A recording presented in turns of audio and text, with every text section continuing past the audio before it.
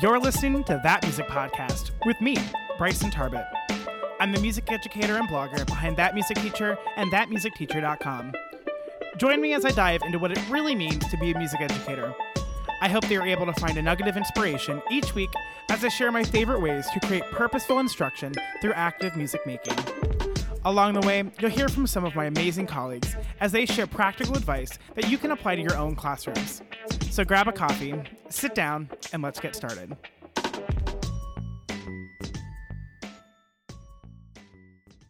This episode is brought to you by That Music Teacher store.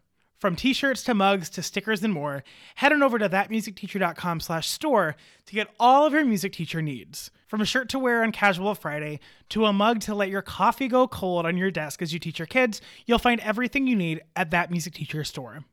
To check out the full collection, head to thatmusicteacher.com/store. This interview with Betha Maust is one that I've wanted to do for a long time. Betha is someone that I work with at my elementary school, and she's a wonderful educator who specializes in teaching students who are learning English. And I've really wanted to have this conversation on a podcast because it's something that we really don't learn about a lot in undergrad, and then we kind of get dropped into this, and a lot of us are in very similar situations like I am, where we have a lot of students in our classrooms that may or may not speak the language we speak, which can be definitely a challenge. So I'm really excited for you to hear this conversation with Betha Maust. Betha Maust is an English language teacher located near Columbus, Ohio. She graduated from Goshen College in Indiana with a degree in elementary education and ended up teaching adult ESL classes in Sioux Falls, South Dakota for 2 years. After returning home, she got her TESOL endorsement from Capital University, and she's taught K-12 EL for 8 years and currently teaches kindergarten through 4th grade. In her free time, Betha enjoys hiking, baking, and traveling as much as possible. Without further ado on my part, here's a wonderful conversation with Betha Maust. Hello, everyone, and welcome back to That Music Podcast. I am so excited for this episode because I have the amazing Betha Maust here to talk about English language learners in the overall school setting, and then we're going to kind of focus in a little bit and talk about English learners in the music classroom. So I'm really excited for Betha to talk. So Betha, thank you for joining me today. No problem. Glad to be here. And if you don't know, Betha actually teaches at the elementary school that I teach, which is so exciting to have someone that I actually know and work with on the podcast. So welcome. Thank you. All right, Betha, will you tell us a little bit about yourself, where you went to school, and then where and what you're teaching now? Yeah, sure. So I grew up here close to Columbus, Ohio. I went to college. I went to a really tiny church school in Kansas for 2 years. And then I ended up transferring to another school in Indiana for my undergrad. I got my license in elementary education. And right now I am teaching ESL, and I am this year finally K through 4 only. Because I had done, when I first started this district, I was K through 12 and then gradually moved to K through 8 and then finally K through 4. So I'm super excited about that. I know. And we're so excited to have you in our building and only our building. It's amazing. I get to have lunch with the same people every day. It's crazy. Oh, I know. So other than teaching, what's something that you're really passionate about that brings joy to your life? Oh, man. I really love to travel, which has been kind of a bummer the last year and a half. But I love to travel as much as I can. Every summer I try to leave the country. I love to bake. I love to cook. Probably before COVID, I was super involved in a refugee outreach program in Columbus. So that was something I really loved. And that's probably what I'm most passionate about. But it's been shut down since COVID. So hopefully that'll start up again soon. Oh yeah, hopefully. Yeah.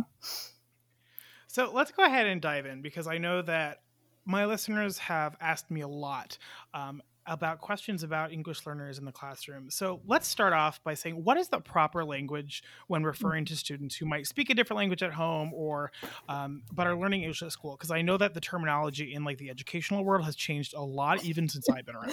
Oh, so yes. what is the proper language we should kind of refer to these? Oh these my goodness. as? Yeah, it has changed so much. Well, they started when schools first started having programs. It was limited English proficient students, LEP, which was not great because that's just focusing on deficiency rather than what they have. But then it switched to ELL, which is English language learners. And then it switched to English learners. And then most recently, I heard it's switching again to multilingual learners. So I'm still calling them ELs. It kind of depends on the state you're into. I know in Indiana, it was English as a new language was the proper terminology for the class and the students, but it just kind of depends on the state you're in. But I still say English learners. Interesting. Yeah, I know that there's been a lot of like terminology shift around, Yeah. and I feel like, especially when we're talking about kids, we should just refer to them as kids whenever possible, you know, Right. by name or like Yeah. the students in this. But like, obviously, at some point there has to be there's a interesting way, or it kind of it can be helpful to refer to a specific population of students that receive certain services. So I think it's important to kind of clear up. Yeah. Yep. So you'll So hear EL most often, and then MLL is the new one if you ever hear that gotcha. around. I don't think I've ever even heard that Yeah, one, so it's I'm new learning this something new summer. already. Mm-hmm. So, Betha, how did you end up teaching ESL or English language learners or English learners? How did you end up in this position? Yeah. So my mom is a teacher. She taught seventh grade my whole life. So I always knew I wanted to be a teacher. And then I got my licensure in elementary education. So in Indiana, it was K through 5, I believe.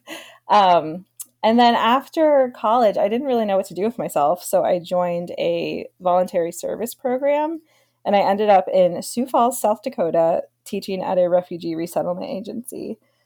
And so I taught adult ESL for 2 years, I believe. And I loved it so much. I always thought I would go overseas to teach at some point, but I realized I can have just the whole world come to me and have lots of different cultures and lots of different languages in one classroom. So that's where I really fell in love with it, was doing that. But then I ran out of money because that was a volunteer position. And I came back home and got a job at a charter school that was mostly Somali refugee kids. And I ended up getting my TESOL endorsement while I was there, and then left that school. I subbed for a while and then got this job. How cool. I had no idea that that was your journey. I don't think we've had, I mean, especially since you just now being at this school, we haven't had much time to actually talk about how you ended up where you are. So Yeah. that's really cool. And I think you bring up a really good point, you know, where you can have the world come to you in your Mm-hmm. classroom.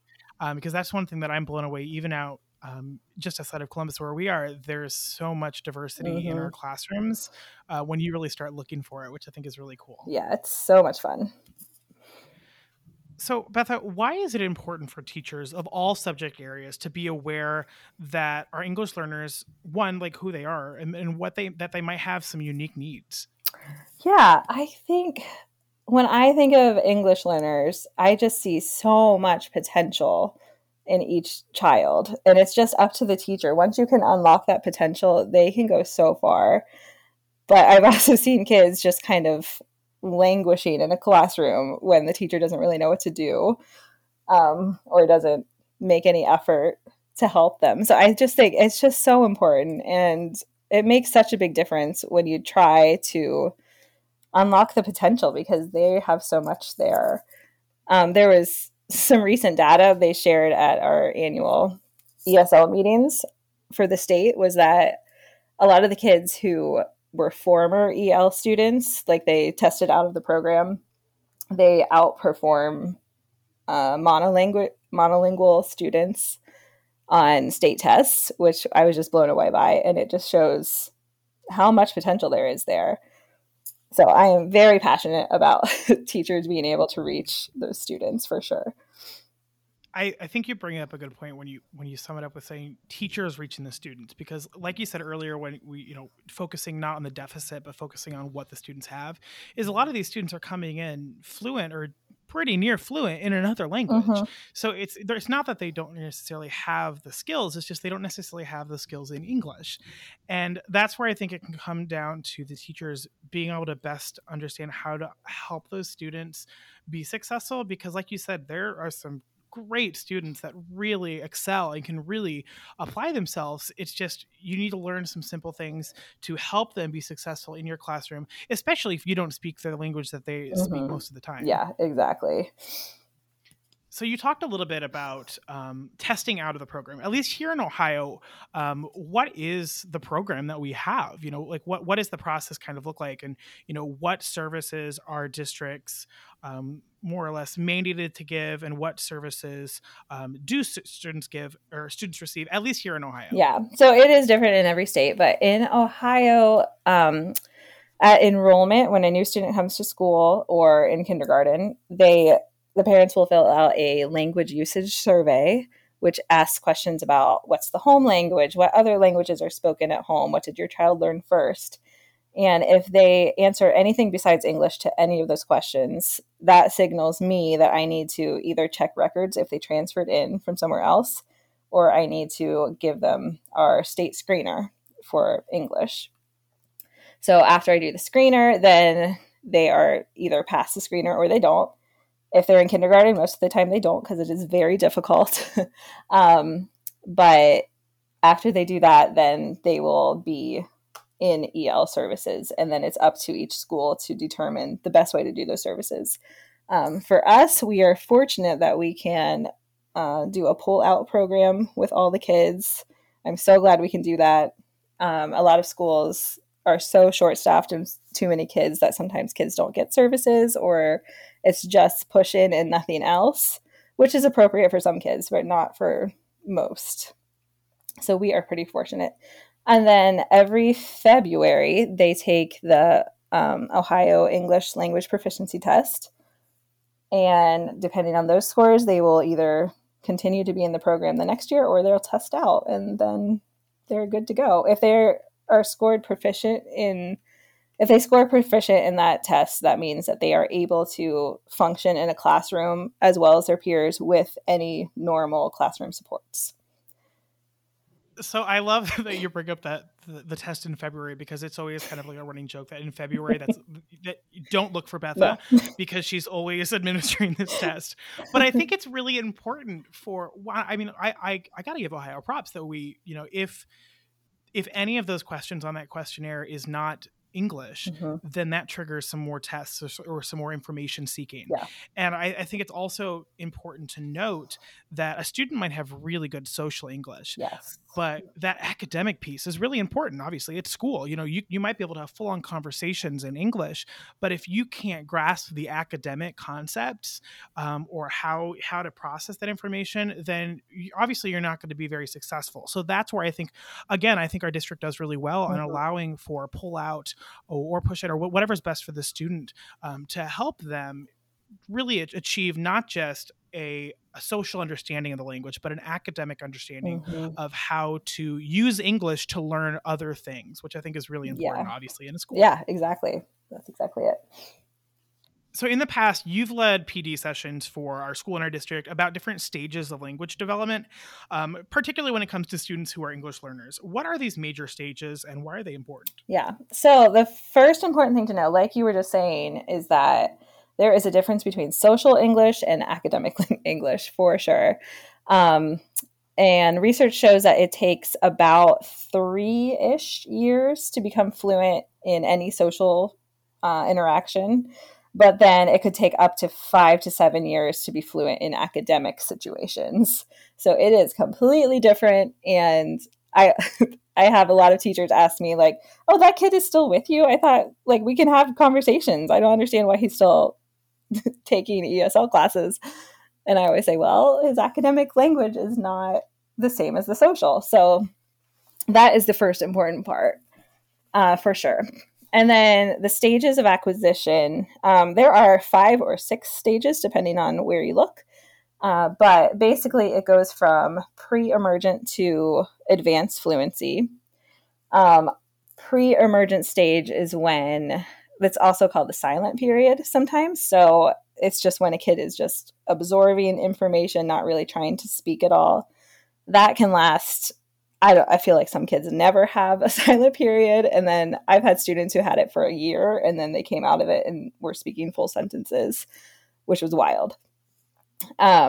So that stage, yeah, it can just last however long it takes. It really depends on the student and how comfortable they are, their personality, how outgoing they are, all kinds of factors. And then gradually they start adding more language. The stage after that is when they might start trying to attempt some words. They might repeat words a lot just randomly. So it'll sound kind of crazy because they're just repeating random things that they hear, but they're really just absorbing the language. Um, and then gradually they can speak really simple sentences. You can have a really simple conversation. And then they move on to beginning fluency, intermediate fluency, and advanced fluency. So the beginning fluency is where they can have those social conversations, and it seems like they're getting more and more fluent. They might make some errors, but overall they can kind of keep up with what's going on. And then in the intermediate stage is when they're really starting to grasp the academic language. And then full fluency is after that. I think it is wild that, here in those stages, we see such parallels to just language acquisition for your first language. Yeah. Obviously you're listening a lot and then you're just kind of babbling, you're just repeating things, but then you kind of gradually get more and more comfortable, more and more understanding different levels. And I think it's really interesting to see how language acquisition for a first language and a secondary language mimic each other so closely, but then there's also this aspect of time Yes. where obviously, if you're starting a language at 10 years old, you're probably not going to have the same timeline Mm-hmm. of when you were learning your first language. And then on the other side of things, it's so much easier to learn a new language as a child because of our brain's plasticity than it is to learn another language as an adult, which I think is just wild. Yeah. And just from a completely geeky point of view, thinking about our students who speak multiple languages and thinking of just the brain organization of their brain, of how that works, is so fascinating. Mm-hmm. Yeah, it really is. And how fluent they are in their first language really is going to affect how quickly the process moves for the second, which I also find fascinating. Because kids who have more of their first language, especially more academic first language, they can make parallels with the language they're trying to learn. So it can go a little faster, which is always so interesting to me to see who is at what For stage. sure. Yeah. And like you're saying all these stages, and I know that I can think of so many of our shared Yep. students that like you said, we have some students that they're very quiet, they don't talk much for years, and then they get going, and then there are some students that all of a sudden they're just like, all right, I'm here now, I'm going to speak Mm-hmm. English, like I'm not going to stop talking, which I Yep. love, and I absolutely love. And it's so interesting to see that everyone progresses at a little different speed, because I mean, that's, let's be honest, we're all different people, we're all Yeah. in different situations. Exactly. That's exactly right. So shifting gears a little bit, bringing what we know about language acquisition into the music classroom. I know a lot of what happens in my classroom is very visual and very auditory. Like I teach a lot by Mm-hmm. rote, or I use picture icons and things to help. How can this be helpful for our students who are learning Oh, English? it is so, so helpful. The fact that even just repeating the same thing over and over, like to learn or for your performances or whatever, it is so helpful to hear things multiple times um, to really get it. And just songs by nature. I mean, how many songs can you remember from when you were a little kid that you still have in your brain now? That is such a good way to learn a language. Um, and just learning the phrases and what words should sound like together. It's really, really helpful. And the visual aspect is so important because that provides a lot of context for what they're trying to do, um, which is just hugely important. If you don't have context, you Yeah, don't know what's going on. exactly. I think about like how much, I don't speak English, or I do speak English. I don't speak Italian or German, but I did a lot of singing in Italian and German in undergrad, Yep. and pretty much all the Italian or German I know is stuff from songs. So I mean, I see that connection with the songs, but then what also coming to back to the visual thing, if you go to Rosetta Stone or Yep. Duolingo, so much of it is visual. visually connected, because again, adding that context, you're hearing the word and you're seeing the picture and you're seeing the spelling. It's coming at it from all different ways, which can be really helpful in developing though that understanding and that memory and the kind of the fluency that you need to successfully know another Yeah, language. for sure. I mean, I took Spanish when I was in maybe 6th grade is when I started. And I still remember the little chants that he would do. Like that's how I can remember certain things in Spanish, is just because of the chants that we learned. So it's amazing how it works like that. And I'm going to shift gears here for a little bit, a second, go a Mhm. little bit off script. But I mean, the school we worked at has a fairly large percentage of students who either speak Spanish at home or are from Hispanic Mhm. descent. And I think, especially for those students, but even for those students who are not from Hispanic descent, being able to sing in Spanish or do some chants in Spanish is really helpful. It provides context. It provides some different a view into a different culture than their own, but also to those students that are from Hispanic descent. Like, I mean, I had one student that I mean, the Zapatito Blanco. I don't know Oh, if you yeah. if you're familiar with that elimination jet. I had no idea it existed, and they saw the kids doing it one day, and I'm like, I need you to show me that. I'm going to use that forever. And like, it's so cool to see the similarities and kind of how culture, music, and language all weave together in a really cool way. Yeah. It's awesome. And they love it when they can do a Spanish song or something in Spanish in any other class. They get most of them get so excited about it, which I just love to see happen. I still remember last year when I don't remember what it was, a chant or a song in Spanish.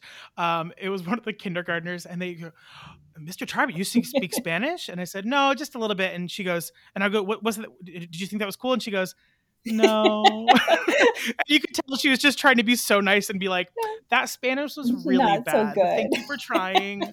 But I think, but again, I love being able to see those students light up when even I'm making an attempt to speak Spanish, or even sometimes, like I said, they'll teach us stuff, which I think is a Yeah. really cool way to allow them to be ambassadors of their culture when they want to It's be. so great. And I just love to encourage the kids, like, you have to keep your Spanish. I hate when I see that the kids get older and they don't use Spanish as much, or they try to fit in, and this was a problem probably more years ago. We didn't have quite as many Hispanic children.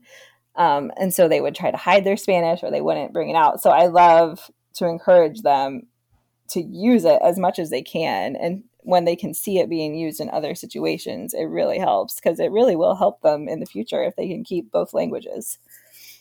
For sure. I mean, I being able to bilingual or being bilingual is a great, an amazing skill and can be super Yeah, helpful. But I think, like you kind of said, kind of normalizing speaking in other languages, even if you might not necessarily know the language, being aware that's a thing that happens. And this is a thing that is normal. It's not atypical. It's just a little bit different than what you know, and that's okay. exactly. Yes. So Betha, what can we as music teachers do to actually set up our classrooms, so either our physical spaces or our lessons, to allow our English learners to be more successful? Yeah. The first thing that came to mind is something that you do all the time when you have performances or parents coming in or anything. You are always so conscious or conscientious about translating the program into Spanish for the families, which is just huge. So anything like that where parents are coming in, just make sure that there are translations available for them, just so they can feel a part of it, in any situation. It really makes me happy to see. Um, in the classroom, I haven't been in a music room for years, so I'm not really sure what all goes Well, on. come on by I anytime. should. That would be really fun. Um, but yeah, anything when you're doing lessons, make sure there is context to what you're doing. If you are doing something and maybe this is a word that some of the um, English learners are going to have trouble with, just build some background about it, or use it just like 5 minutes before any lessons. I will tell this to any teacher. Just take a minute, think about what words you're going to use, what words you want the kids to be able to use, and try to troubleshoot beforehand which ones might trip them up, and provide examples and context and pictures as much as possible is really key. One of the things that one of the things I can't get over is whether we're talking about students with disabilities or students who are English learners or whatever, whenever we're trying to help a student be successful, so much of the time it's things that help everyone be Yes. successful, which I mean, if I'm thinking, if I'm trying to introduce this new vocabulary word, like for instance, my first experience working with an English learner was my junior year of undergrad. For educational psychology, we had a lab where we volunteered in downtown Columbus, and part of my job was in the music classroom, and part of my job was helping a third grade student who didn't speak Oh, any wow. English learn third grade Mm-hmm. vocabulary. And here's 20-year-old Bryson doesn't know any Spanish. I'm like trying to teach vocabulary to a student who we don't have the same working Yeah. relationship or working language. And just like what I'm thinking in my classroom, if I'm introducing a new instrument or new something like that, don't just say the word. Put the word on the Yeah. board. Show a picture of the word. Bring out an instrument and play it. That not only is that going to help our English learners, that's going to help all of our students create a more lasting connection to what the information being taught.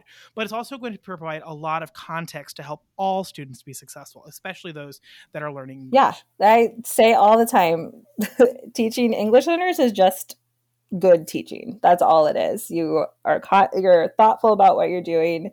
You're thinking ahead of what's going to be a problem, and you're building backgrounds. It's just good practice. Yeah, I like that. It's just good practice. So much of whenever I chat with other music educators or other educators, and we talk about what's working, so much of it is so universal because I truly believe that good teaching is just good teaching. Same. All right, so Betha, where can teachers of all subject areas look for more resources on English learners? My favorite website is colorincolorado.org, which it's Spanish, but in English it's colorincolorado.org. And it just has so many tips. There's articles about language acquisition and supporting newcomers in your classroom, supporting long-term ELs in your classroom. It's just full of resources. That's probably the best one that I can recommend to anybody. Awesome. I will be sure to put the link of that into the show notes so people can check that out. And I'm definitely going to check it out as soon as we get done talking.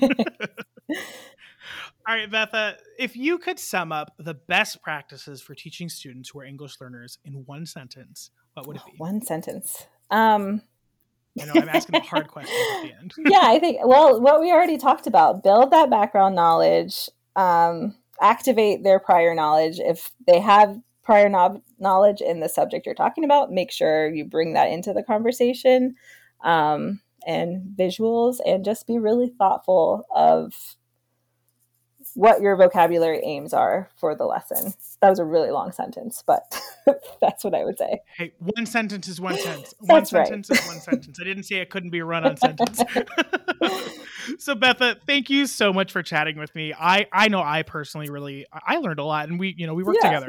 So I really appreciate you chatting with me and helping me and my classroom, as well as the classroom of all of my listeners, to be a little bit more inclusive and helpful for those students that are learning English. I am very happy to help. Thank you for having me. Thank you so much. If you found this episode helpful at all, I would really appreciate you leaving a review on iTunes or wherever you listen to podcasts. Not only does this help me understand what you find most helpful, it also helps more music educators just like you find the podcast. To check out the show notes for this episode, including any links mentioned, head on over to thatmusicteacher.com/show notes.